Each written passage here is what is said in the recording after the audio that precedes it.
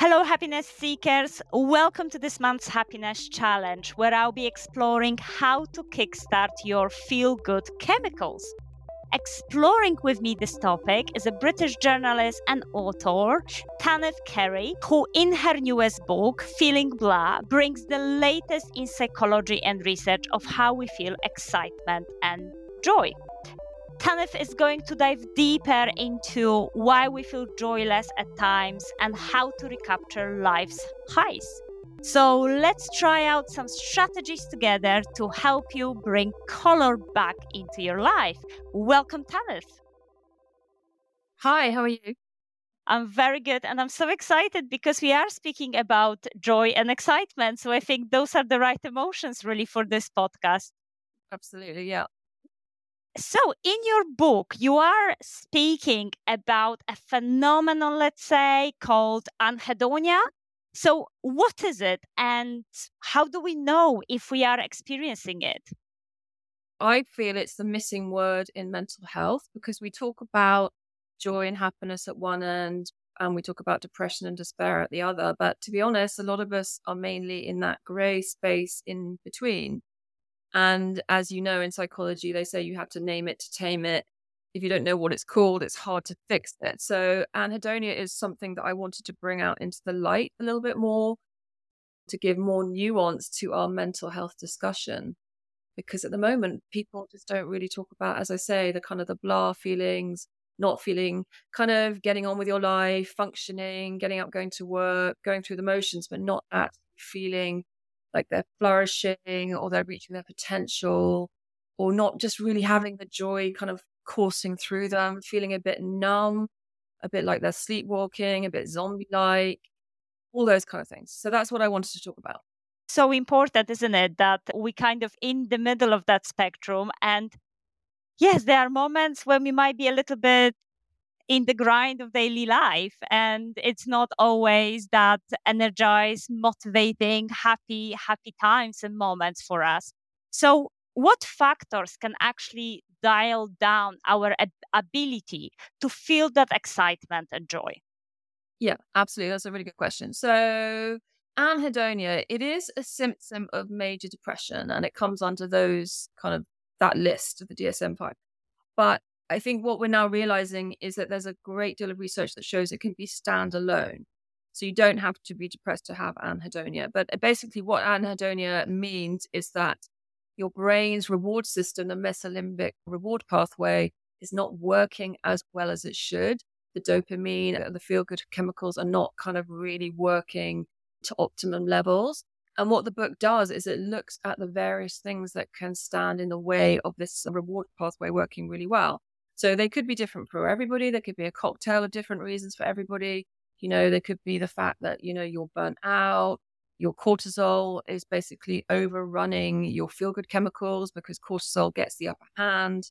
It could be your hormonal changes, both as a man and a woman. In women, that could be over the course of the month because estrogen has a very big knock-on effect on feel-good chemicals like dopamine. It could be something historical. It could be like that you had a chaotic childhood in which you became wary of joy because in childhood, when you felt happy, maybe the chaos around you meant that happiness was taken away. So you become cynical and distrustful of joy. It could be diet. Because basically food can have an inflammatory effect and that inflammation can affect the running of the brain's reward pathway. And it also could be related to illness because when the body's immune system responds to illness, like maybe long COVID or other immune issues, it can also mean that this can also cause inflammation in the rewards pathway. So there's all sorts of different reasons. Yeah, brilliant. And I think I could definitely personally relate to that. I had a long-term COVID and I can definitely, now looking back, to kind of really appreciate that I was maybe in that state of not being 100%, but not being really pinpoint what's wrong. Because as you said, I was functioning, but I wasn't 100%. I wasn't kind of feeling myself. So that's really interesting that you're saying that the illness can influence that. The terrible thing about that also is because anhedonia really hits your motivation. So then you lose motivation. Like, say, for example, it can be a side effect of diabetes. And so you can lose the motivation to do something in your lifestyle to change that. anhedonia can also be a side effect of obesity because that's an inflammatory illness. And as you say, long COVID, and it may explain, who knows, I think the research time will tell, is it may explain why a lot of people just didn't return to work with long COVID, just because they've lost their motivation, they've lost their drive, they've lost their joy in life. So it's just really, I think it's really under anhedonia. It really is. And it is one of the now recognized symptoms of long COVID, but how come we're not talking about it? Yeah, that's true, actually. When I came across your publication, I was like, oh, that's interesting. I haven't discovered this before. I haven't really seen this before. So, yeah, really, really, as you're saying, maybe, well, old concepts, but as a new emerging, how we applying it into the current life. But as you said, it's very much linked with our brain's dopamine reward system. So all of the specific factors that you mentioned impacting that to some extent. So can you just walk us quickly through how our brain dopamine's reward system actually works so that we are experiencing that joy and happiness? Yeah, so I worked with a lot of neuroscientists on this book. And one of the main neuroscientists I work with is a guy called Professor Kent Berridge, who's taken forward the Olds and Milner reward experiments on rats, and he's brought it into the present day. And he has analyzed how joy circulates in the brain. And I mean, one of the things I say in the book is we have two things going on. We have this expectation that modern life should make us happy. But at the same time, modern life is making us unhappy because our dopamine circuits is also being overrun. I mean, we live in a convenient society where we can get filmed, music, any porn scene, anything we want, probably if we really wanted it, to our doorstep within a couple of hours, And dopamine is not the chemical of reward, it's actually the chemical of seeking. So what's happening in our modern world is that our dopamine system is basically overrun. We're not seeking enough. And also basically in the course of this, the dopamine receptors in our brain then become downregulated so that the dopamine is not circulating as well. I mean, obviously, I talk about this in much more detail in the book. And also, we have to realize that joy is actually not just one thing. It's actually three things, according to Professor Berridge. And that is the anticipation of something that's good that's going to happen. So that's when the dopamine builds. It's the appreciation. That's when we're in the moment and the dopamine is regulating. And also, we get opioids, which are also a part of this reward. And then we get the remembering. So that if we have something that we enjoyed, we remember, so we do it again. Basically, I think the point I make in the book is that we're always talking about, we want things to make us happy and everything should make us happy. But if you ask the average person, how is happiness brain made in the brain? Like, very few people can tell you.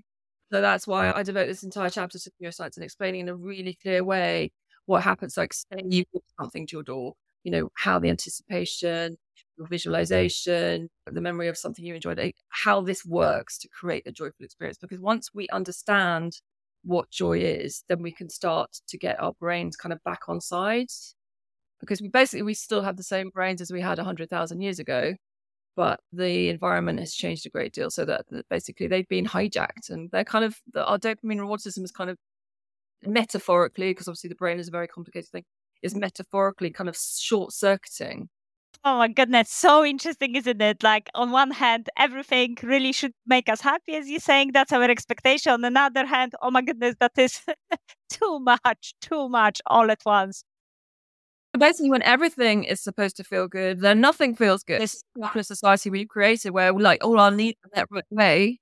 But yeah, the dopamine is not really helping our dopamine because there's just too much dopamine. Do you know what I mean? And then once dopamine goes up, then it has to come down again. So we're in a very dopamine dysregulated society. Yes, and I really love that categorization that you mentioned about the joy at different three levels. My husband always loves that I make the best out of holidays because I love that anticipation of planning when we're going on holiday.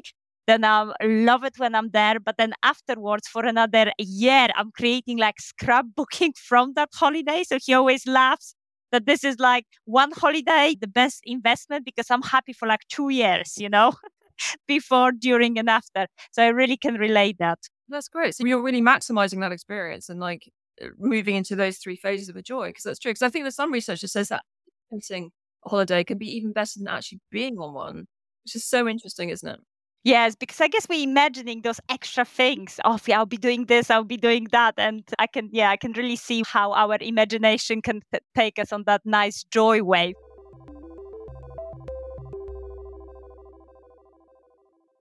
let's say, yes, I'm struggling with this. I really want to experience more joy and happiness. How could I kickstart my feel good chemicals? How can I get more balance? Yeah, so the last third of the book is really a toolbox because it's going to be different for everybody depending on what the causes of their anhedonia is. I mean, obviously, the first step is awareness. The fact that we know that there's a state of blah, that it is not just the status quo, that this is a thing. And therefore, when you know it's a thing, then you can feel more in control of it and start to address it. So that's the main thing. The thing about anhedonia, it's really insidious because you lose your motivation and then you stop doing the things you used to enjoy. So behavioral activation is the theory that you do 5 minutes of what the things you used to enjoy every day until actually the chemicals start flowing. And it's really difficult at first, but you have to believe in the science because it's like an old fashioned water pump. You keep pumping, you keep pumping, you keep pumping, and the water's not flowing. And then gradually it comes back. You know what I mean? Also, you can look at your diet. I strongly recommend that people think about their diet as not just about their body, but really to feed their minds. I mean, I've spoken to women's menopause experts. I mean, obviously this applies to men who just say that they can see a very tangible improvement in people's mood when they have a less inflammatory diet, because that means that the brain's reward system can work more smoothly. There's all sorts of things. I think obviously we know, and I think people tend to groan about, oh, exercise, oh, gratitude. But, you know, the thing is, when you look at the science, it is really impressive. And done consistently, exercise and gratitude have better effects than antidepressants in the long term. It's about awareness, isn't it? And I mean, I think also allowing yourself to sink into the moments. I mean, something I like to say is that, you know, we all have bad days, but within those bad days, we will have some moments of joy if we look out for them. Also phones, I mean, that sounds like a little bit like we've heard it all before, but the point is that cortisol, the stress hormone, stays in our body once spiked for an hour. So basically, we are always getting inputs and notifications and emails, you know, messages from our boss, messages from our work colleagues and stuff like that. It just means that, you know, our cortisol levels never get a chance to reset. And cortisol really does dampen down the effect of serotonin and dopamine. So we're just not giving ourselves a chance. I mean, I just really do think we have to treat phone-free time as a treat and a reward. I also believe that we give ourselves too much to do. So we've all got loads of this. I think it's time, as I say in the book, that we do some note, that we look at what all our tasks we give ourselves. Do we really need to be doing them all? Is this a legacy of something else? We have a partner. Can we delegate? Can we share? Can we reorganize? I think women often are the emotional sponges and they take on the emotional load. And I think we're moving to a phase of history where, you know, we can share these duties more. So there's loads in there. Yeah, fantastic. So lots of great practical aspects from, yes, break up with your phone. I think always a good idea, having a little bit of digital detox, to think about your diet, think about your exercise, gratitude, those happiness boosting habits, which I agree. I think we hear about them, say, oh, yes, I know I should be doing this, but it's very much, yes, stick to it. And I love the fact that you're saying about that reactivation of joy, almost of repeat it for 5 minutes every day till that joy gets flowing, even though if we maybe lost it in the process or lost it because something has changed in our life. So as part of this podcast, really, I'd like to try myself certain practical strategies, and then I share with my listeners how did it go and what have I discovered. So if you could prescribe me something quick that I could try for 3 weeks, what would that be?